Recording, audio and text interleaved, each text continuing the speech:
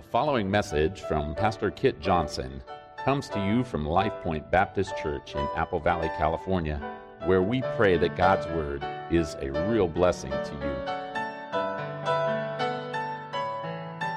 you. You can turn your Bibles to Romans 3.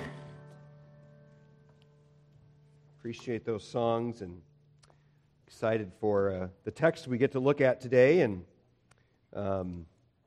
I love my job, so to speak, but I especially I'm excited for the text I get to preach this morning, and thankful for the opportunity.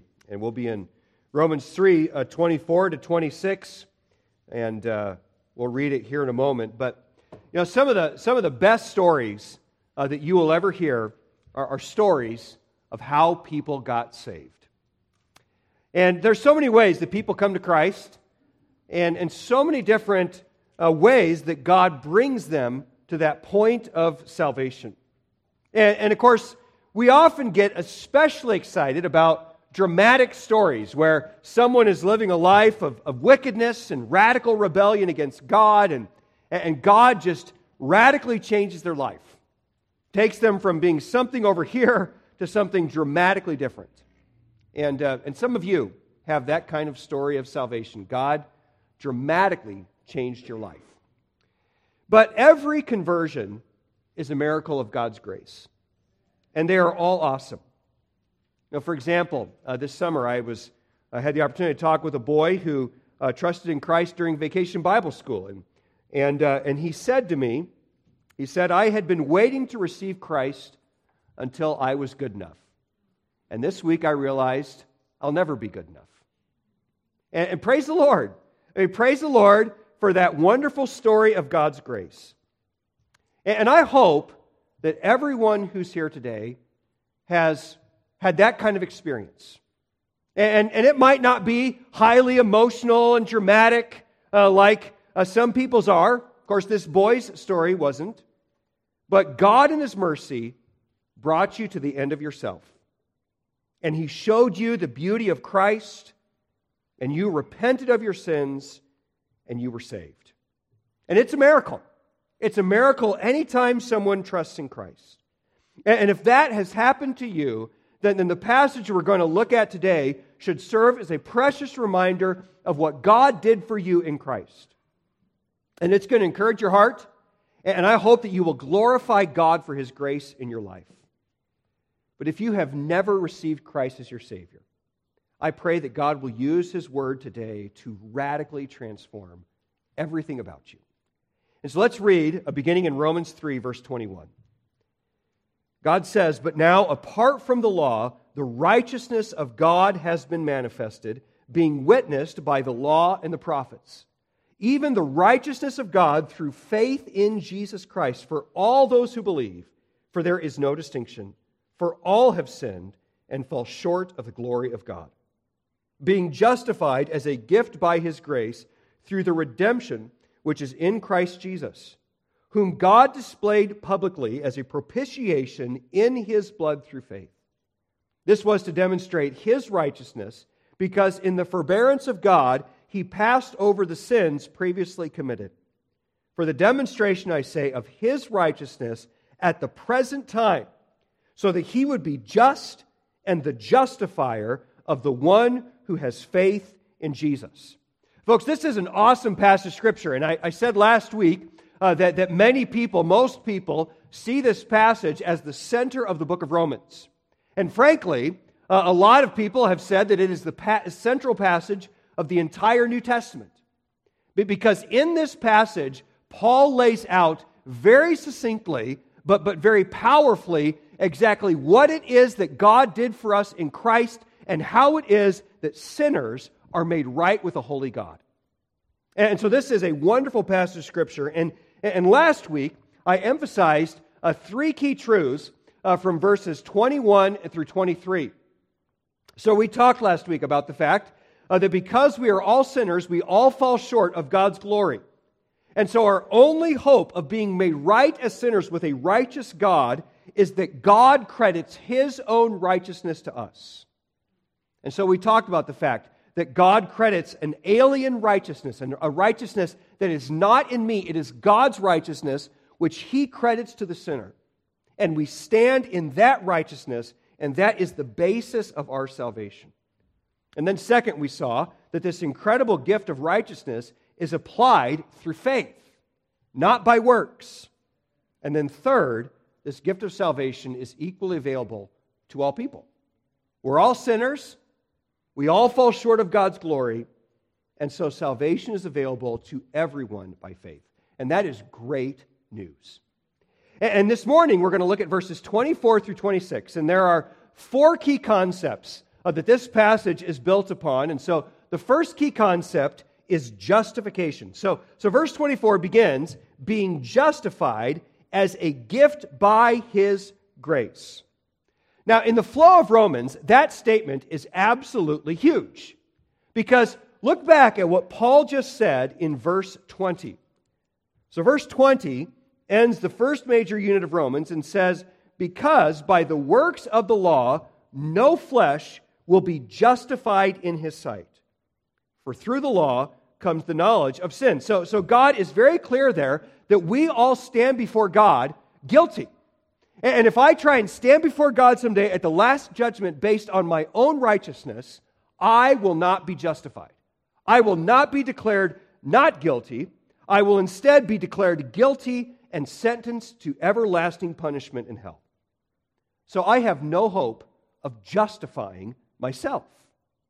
But verses 21 and 22 say that there is hope of salvation because God credits His righteousness to us by faith.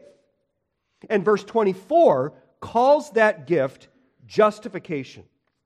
So I cannot justify myself, but I can be justified in Christ.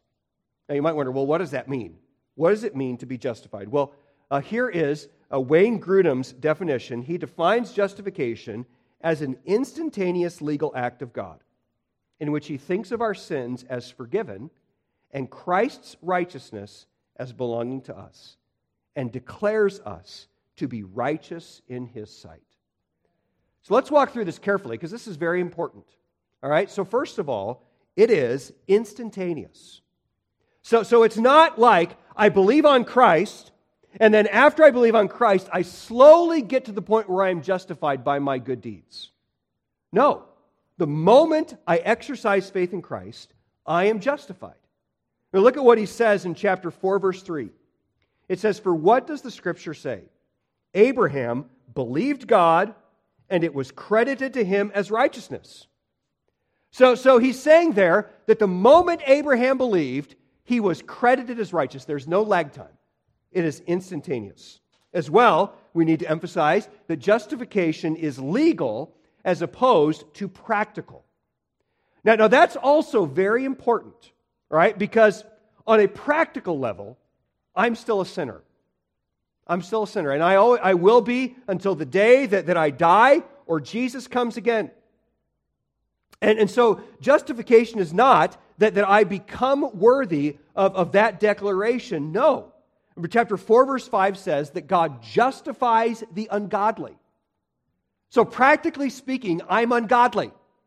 Hopefully I'm godlier than I used to be, but I'm still ungodly compared to God. But I am justified, I am declared righteous, even while I am ungodly. So my debt is paid. And legally, I stand in the righteousness of Christ. And so I am legitimately declared righteous even while I'm a sinner, because God sees me in Christ. Now, I want to be clear that does not mean that God is apathetic about my sin. So I'm declared righteous, so I've got my ticket to heaven, and so I might as well just do whatever I want. No, we're going to see when we get to Romans chapter 6 that if someone has that mentality about sin, that they've probably never truly been born again. Because when God saves, He also defeats sin's enslaving power. And by God's grace, I should want to grow and I should want to change. So God doesn't just justify and leave me to live in sin. He changes me. But that practical righteousness is not what justifies. Only the legal declaration of God. And then as well, I want to emphasize that justification has both a negative and a positive side to it. So negatively, God forgives my sin and He removes it. He takes my guilt away. And on the positive side, He credits me with His own righteousness. So it's not just that when I get saved, that I become innocent. I'm not just innocent like a baby. I am declared righteous. I stand in the righteousness of His Son. And so, folks, that really is the best news we could ever hear. And to cap it all off, notice in verse 24 that God does all of this simply, He says, as a gift by His grace. Now, the Greek word translated gift there is the word dorion. And it's a financial term, and it simply means that something is free. I don't pay a dime to be justified. No, it is a gift. And God doesn't take payments, and that's a good thing because I never could pay it off if He did. No, instead, God simply gives it to me the same way you give a gift to a small child. At Christmas time, you don't give gifts to your kids expecting to get something of equal value in return, right? You just give them gifts. And that's the same way that God gives to us. He gives freely. And why does God do that? It's because He is full of grace. Now God is certainly more than grace. But notice, I love how God describes Himself to Moses in Exodus 34, verses 6 and 7. So this is a passage where God reveals His glory to Moses. And He speaks to Moses as he passes by. And it's fascinating what God emphasizes. It says in that passage, "Then the Lord passed by in front of him and proclaimed, the Lord God, compassionate and gracious, slow to anger and abounding in loving kindness and truth, who keeps loving kindness for thousands, who forgives iniquity, transgression, and sin. Yet He will by no means leave the guilty unpunished, visiting the iniquity of fathers on the children and on the grandchildren to the third and fourth generation." So God gets to justice. And you can't know God without appreciating His justice. But He wants to be known first and foremost as a God who is full of grace. And I hope that you see God fundamentally as a loving, compassionate Father who is full of kindness and compassion. Because that grace is the very foundation of the gospel. And it's the foundation of your relationship to Him. So praise God today for free justification. And if you are saved, then remember today that you didn't do anything to achieve it. No, God gave it to you freely. And give thanks for that. But maybe you're sitting there today and you just can't shake the idea that there is something you must have to do to achieve salvation.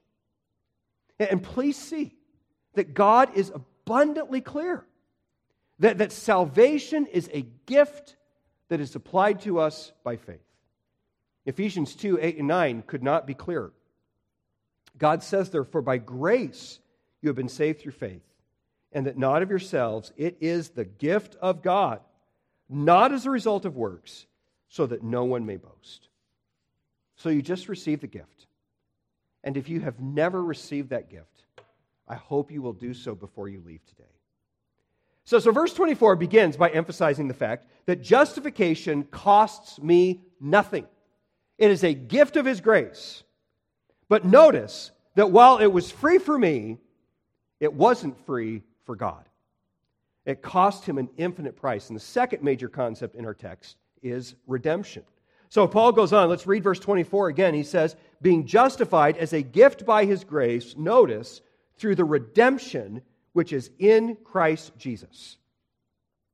So what does redemption mean? Well, here's a definition from one of my seminary professors. He says atonement, in terms of redemption or ransom, and by the way, those terms are synonymous. So you see ransom, redemption in the New Testament, it's coming from the same Greek word. So atonement in terms of redemption and ransom means that Christ bought sinners out of slavery and servitude that sin creates by the payment of an infinite ransom price, the shedding of His own blood. It is the satisfaction of God's justice. So redemption, the language of redemption, when you see that in the Bible, is built on the image of slavery. And of course, slavery was a very familiar image to all of Paul's readers. So the Jews, the Jewish national history begins in slavery in Egypt, right? And it's estimated that somewhere between 20 and 40% of Rome's subjects were slaves. So these people lived every day of their lives surrounded by slavery, and many of them probably enslaved themselves. And the concept of redemption originated as the price that has to be paid to buy a slave his freedom. And it's an appropriate image because the gospel, appropriate image of the gospel, because we are all enslaved to sin. We are all sinners bound by sin, and as well, we all have a massive sin debt. I like how Colossians 2:14 pictures it as a financial ledger. Think of a financial book, and every time you sin, it's like another line is added to your debt. And the debt grows bigger and bigger. And that list grows longer and longer. I mean, just imagine if there was a paper copy of your sin ledger. How long and how massive that would be. I mean, our sin debt is absolutely incredible. And there's no way I could ever hope to pay it off. But Jesus accepted my debt when He went to the cross. And so Colossians 2:14 says that He canceled out the certificate of debt consisting of decrees against us, which was hostile to us. And He has taken it out of the way, having nailed it to the cross. So in other words, the charges for which Jesus ultimately died were not His own charges. No. I mean, at least in the mind of God, obviously physically this wasn't there, but in the mind of God, my debt ledger was nailed to the cross. My sin is what hung over His head when He died. And so when He died on that cross, He was suffering my punishment. He was paying my debt. And that's the reason Jesus came. And Mark chapter 10, verse 45 says, that Jesus says, therefore, even the Son of Man did not come to be served, but to serve, and to give His life a ransom, or give His life a redemption for many. And of course, we know that Jesus suffered unimaginable torment to purchase that freedom. And I hope that we never grow calloused to just how amazing it is that Jesus hung on that cross for our sins. And praise the Lord that He was absolutely effective in doing so. He satisfied the justice of God. He fully paid my debt. So I don't have to worry about getting a surprise bill in the mail. Has that ever happened to you? Some bill shows up that you didn't know was coming, and you thought you had this thing paid off, and here's another couple $100 that you owe. I don't have to worry about showing up before God someday in heaven and realizing that I still have a debt, that it isn't quite paid off. No. When Jesus was done on the cross, before He died, He cried, "It is finished." So the debt is paid. And I am absolutely free. So maybe there's someone here today, a Christian or a non-Christian, and you're feeling weighed down by your sin debt. Particularly if you're not saved, you've always assumed that it is your responsibility to pay it off. I mean, there's got to be something you've got to do to pay God off and to earn forgiveness and salvation. And please see that you cannot possibly pay off your debt. It is miles long. If it was on paper, it would fill up a room. You'd be killing trees left and right. But Jesus, when He died on the cross, He fully paid your debt. And you can be saved, you can be justified, you can be redeemed by simply receiving Christ and His free gift of salvation. And if you are redeemed, never forget that God redeemed you with the intent of changing everything about you. 1 Corinthians chapter 6, verses 19 and 20 say, it says this to believers, "Or do you not know that your body is a temple of the Holy Spirit, who is in you, whom you have from God, and that you are not your own.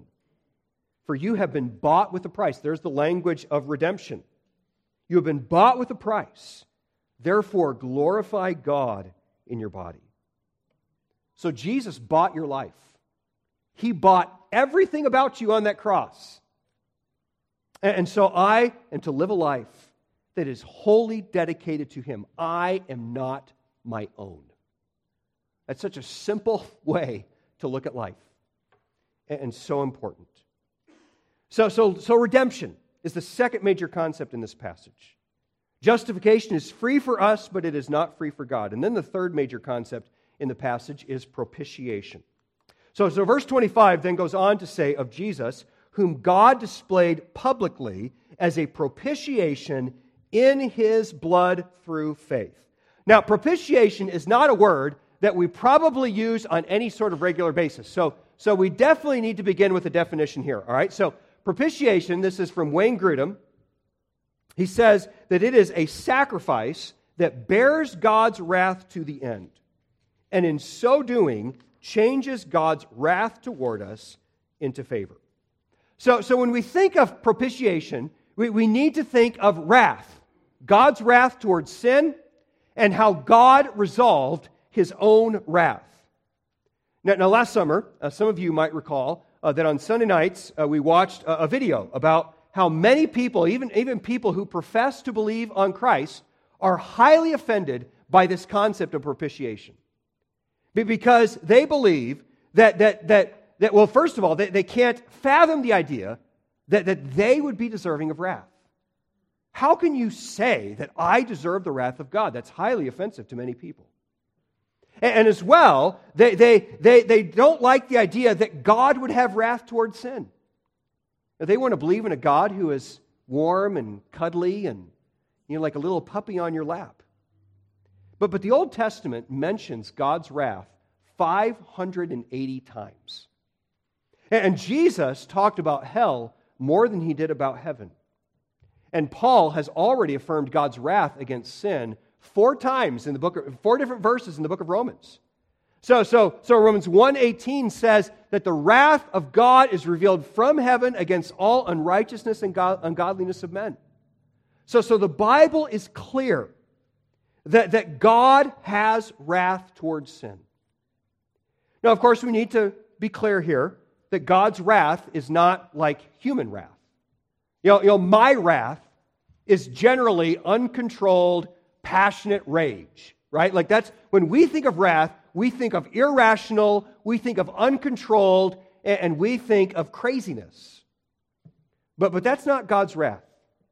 No, God's wrath is perfectly just and rational. It is His just, rational response to sin. It is righteous and it is holy. But it still has very severe consequences for sinners. And folks, it is important that we appreciate the fact that my sin deserves the wrath of God. And so to teach us that fact, God introduced the concept of propitiation in the Old Testament, a sacrificial system, and specifically, He did so through, and specifically the language of propitiation comes from the ritual of the Day of Atonement. And so the Day of Atonement was the day, it was a Sabbath rest once a year, where it was the only day of the year where the high priest would enter the Holy of Holies. And the language of propitiation especially concerns the mercy seat on the lid of the Ark of the Covenant. So remember that the Ark of the Covenant represented for Israel the presence of God. And on the lid of that ark there was a mercy seat. And of course there were 2 angels that were over the top of that mercy seat. And that mercy seat was a mercy seat. Because it symbolized God's presence among Israel. God was there. God was among them. But of course, the presence of God among sinners also reflects His wrath. Because the place where a holy God and sinners meet is going to be a place of wrath. And so God instituted the Day of Atonement, and on this day, the high priest was the only day of the year where he would enter the Holy of Holies. He would go all the way to the back of the tabernacle, and he would sprinkle blood from a goat on that mercy seat. And when he did so, It represented the removal of Israel's sin. It represented the satisfaction of God's wrath and the restoration of fellowship between Israel and God. And so the Day of Atonement was a heavy, sober day in Israel's calendar, where they were reminded of their sin and the weight of the idea that someone would be able to go into the presence of God and make atonement. But of course, it was also a day of tremendous joy when the priest would come out of the tabernacle or the temple, having made atonement. The people would rejoice because favor was restored and God accepted them. So it was a precious, important part of Israel's history. Now, of course, we understand, and Israel should have understood, that the blood of a goat in this ritual could never truly atone for sin. But our text says that God determined to provide a true atonement in Christ.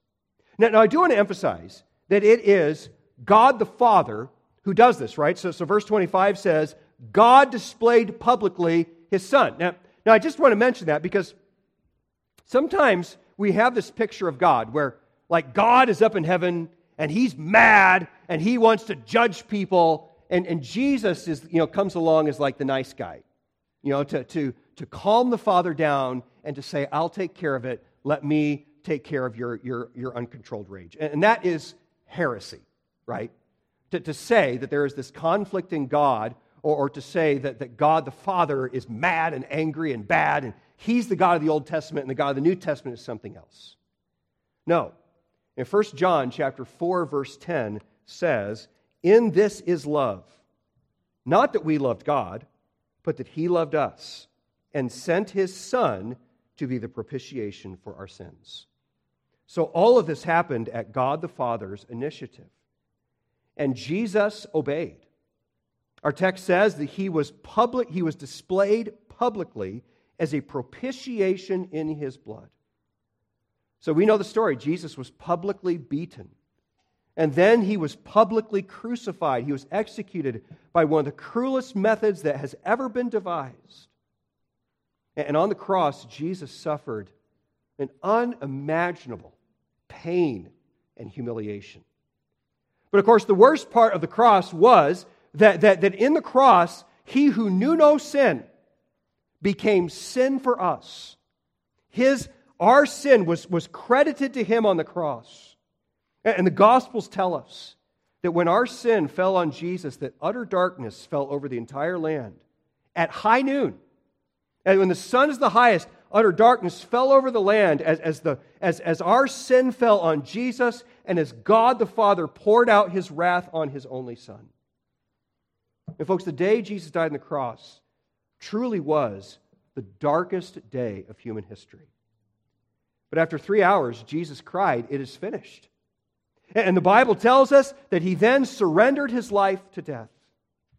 And God affirmed His satisfaction of wrath in the fact that He tore the veil in the temple in two. Now that's huge, right? Because for 1,400 years, that veil had represented the break in fellowship between God and man resulting from sin. But when Jesus died, the veil was torn in two.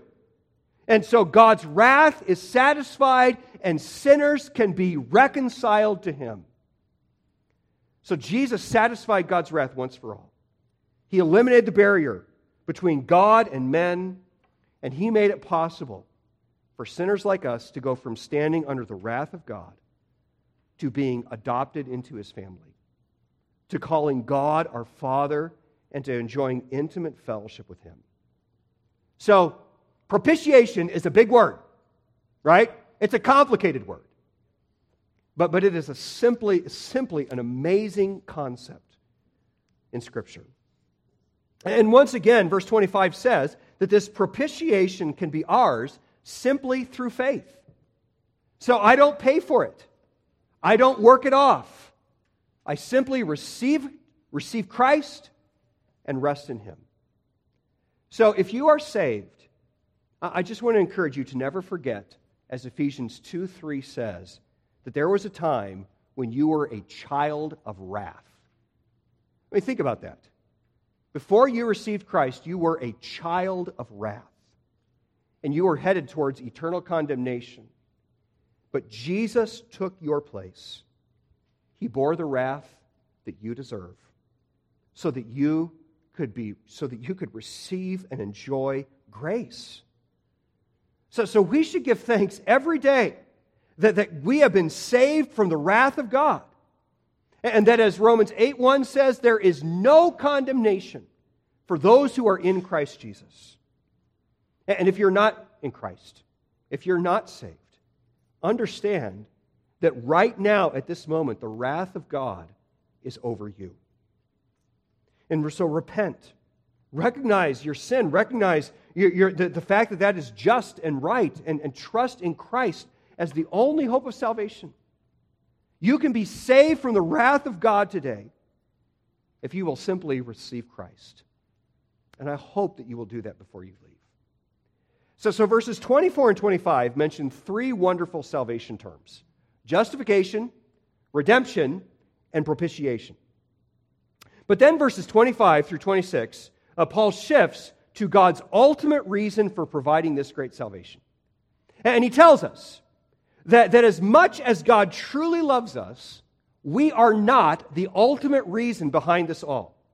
No, instead, the fourth major concept in our passage is glorification. And by this I mean the glorification of God, not the glorification of us. So let's read on. The middle of verse 25 says, of all of this, this was to demonstrate His righteousness, because in the forbearance of God, He passed over the sins previously committed, for the demonstration, I say, of His righteousness at the present time, so that He would be just and the justifier of the one who has faith in Jesus.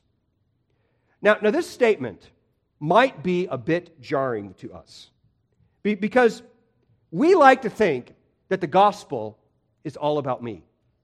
And have you heard someone say something like, I must be really important. I must be really valuable for God to want me so much that He would send Jesus to die for me. And so we use the gospel as a way to pump up our own egos and to tell us how valuable and important we are. And certainly we are loved by God, and we are His image bearers, and we matter, and all that. That's true.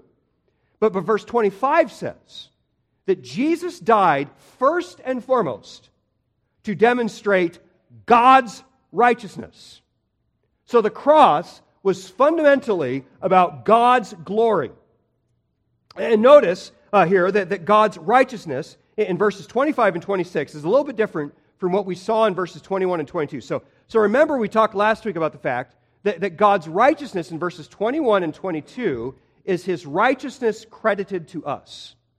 And verse 22 makes that clear because it says the righteousness of God comes to us through faith. But when you look at the flow of the argument and the flow of the text, it's clear that verses 25 and 26 are not talking about God's righteousness credited to us. They're talking about God's attribute of righteousness. They're talking about God's character. So verses 25 and 26 are saying that God declared His righteousness at the cross. He glorified Himself. So the ultimate purpose of the cross is the glory of God. But you might wonder, well, how did God do this, and why is it necessary? Now, verse 25 raises an important issue that probably most of us don't lay awake at night thinking about, but an issue that clearly would have been on the minds of Paul's Jewish readers. So namely, if Christ alone saves, as Paul has been arguing, then what does that mean for all the people who lived before Jesus died? Is Paul saying then that all of them are in hell? Is he saying that somehow maybe some of them did enough good works to earn a place in heaven? Is he saying that God just decided to close His eyes and pretend like they didn't sin and save them anyway? Well, we saw last summer in that video that a lot of people think that Jesus should be able, or God should be able to just, arbitrarily forgive people. That He's God. God can do whatever He wants, and so if God just wants to decide to forgive people and let them into heaven, then He ought to be able to do so. And so some people even go so far as to accuse God of divine child abuse if he really did kill his own son. But they've missed some very important truths about God. And namely, the fact is that God's attributes are not Play-Doh, that he can just mold and shape into whatever he wants them to be at the moment. Now, God's attributes are what they are. And the Bible says that God is bound by his attributes.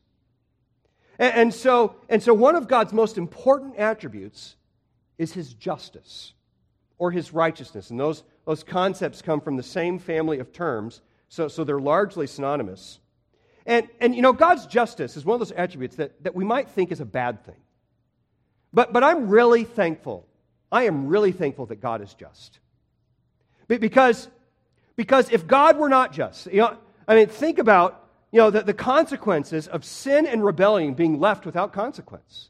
I am thankful that God is going to judge sin someday and that he will hold every sin accountable. Now, I'm glad that he's going to end it someday and that God is just. So God's justice is a good thing. But of course, God's justice also means that God cannot arbitrarily hand out grace. He can't just forgive without consequence. He always has to do what is just. So that raises an important theological question. How can God be truly just where every sin must be punished fully and completely, and at the same time be gracious? Have you ever thought about that one? How can God perfectly account for every sin, but also show grace to a sinner like me? We would tend to think that grace and justice are mutually exclusive. They can't exist together. So did God just choose to ignore the sins of Abraham, Moses, and David when he saved them? Can he just choose to forgive me? And if not, what is the answer? Well, of course, the answer is the cross. And verse 26 says that in the present time, speaking of this moment in salvation history, so speaking of the age of grace in which we live, at this time, God demonstrated or loudly declared his righteousness by judging Jesus on the cross. And so I like to emphasize that the greatest demonstration of God's justice is not that he condemns sinners to hell. Like we look at the condemnation of sinners, and that is overwhelming to us. But Paul is saying here that the greatest demonstration of God's righteousness is that he is so committed to his justice that he poured out his wrath on his only begotten Son. And that is incredible. Sometimes we say we have a value, but then when the rubber meets the road, we kind of twitch a bit and give up that value. No, God was so committed to his justice that he judged Jesus. But chapter 5, verse 8 is going to say that in the cross, God also displayed his marvelous love for sinners. And he opened the way in the cross for him to be just and also gracious. So because Christ bore our sins on the cross, God can forgive our sins and we can be justified. So verse 26, what does it say? It says, God is both just and he is the justifier of those who have faith in Jesus. It's incredible. And so when Abraham believed God, God justified him based on the coming death of Jesus. He didn't just forgive Abraham. What Paul's saying here is that God looked ahead to the sacrifice that he knew Jesus would make, and he justified Abraham on that basis. And for us, it's just the other side of the coin. When I trusted in Christ as my Savior, when I was a small boy, God looked back on what Jesus had done on the cross, and based on what Jesus had done, he justified me. And it's absolutely amazing. And verses 25 and 26 say that in all of it, God marvelously glorified himself. Again, the gospel is fundamentally, the cross is not fundamentally about me, it is about God. And that's why verse 27 goes on to say, where then is boasting? It is excluded. I have no room to boast in my salvation. I can't sit here and say, wow, look at what I did. Look how smart I am. Look at what I achieved. No, all the glory goes solely to Christ. So in the cross, we see most clearly the righteousness, the holiness, the justice of God in the judgment of Jesus. And you want to know how holy God is, look at the cross. But as well, we can look at the cross and we can see that we serve a God of love and compassion and grace. Because God made a way to be kind to us. As well, we can look at the cross and we can see God's power because Jesus defeated our mortal enemies of sin and death. Things that we could not hope to even imagine defeating ourselves. And the whole story is a marvelous testimony to God's wisdom. Because only God could devise such a beautiful plan that would bring all of these attributes together into a man dying on the cross for the sins of humanity. It is a beautiful, beautiful story. So when you look at the cross, see God first and foremost. And worship Him for His glorious justice, grace, power, and wisdom. God is awesome. And then be humbled before Him. There's no room for boasting at the foot of the cross because we are simply sinners saved by grace. But then rest in the perfect love and acceptance which Christ provided that day. And God really does love me in Christ. And that is incredible to ponder. And He's adopted me into His family, and I am forever secure there.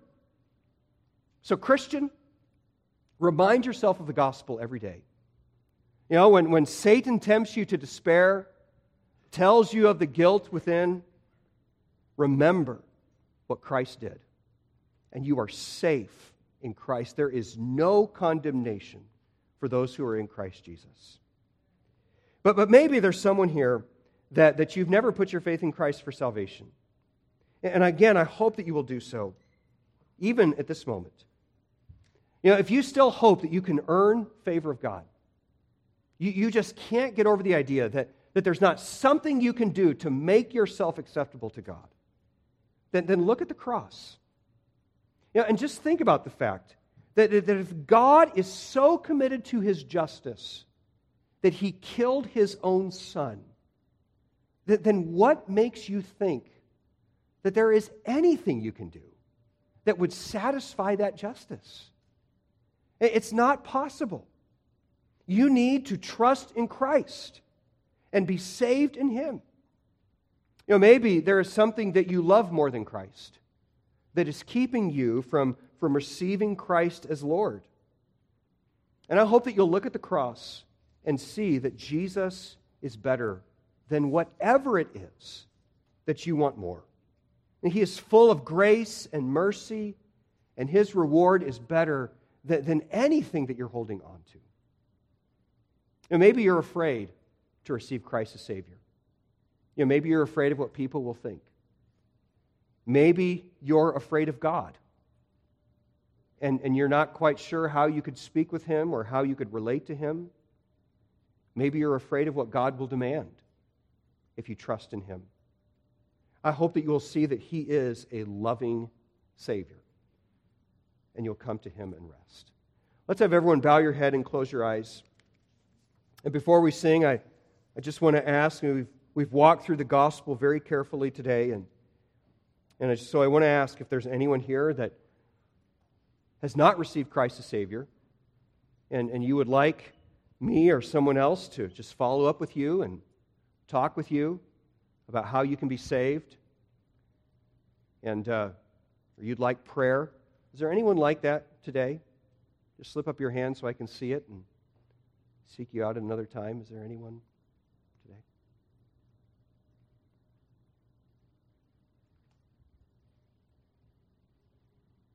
All right. Lord, thank you so much for the gospel. And thank you for Jesus. Thank you for all that he has done for us. And Lord, I pray for any here who have not yet received him, that today you would work and they would come to the end of themselves and trust in Jesus. And Lord, for those of us that know you as Savior, help us to glorify you for your grace and mercy. Help us to live for you each day. And Lord, help us when we are discouraged and weighed down by our sins to rest in the finished work of Jesus and to know that it is secure. Thank you, God, for the gospel. And we glorify you today for all that you have done. In Christ's name, amen.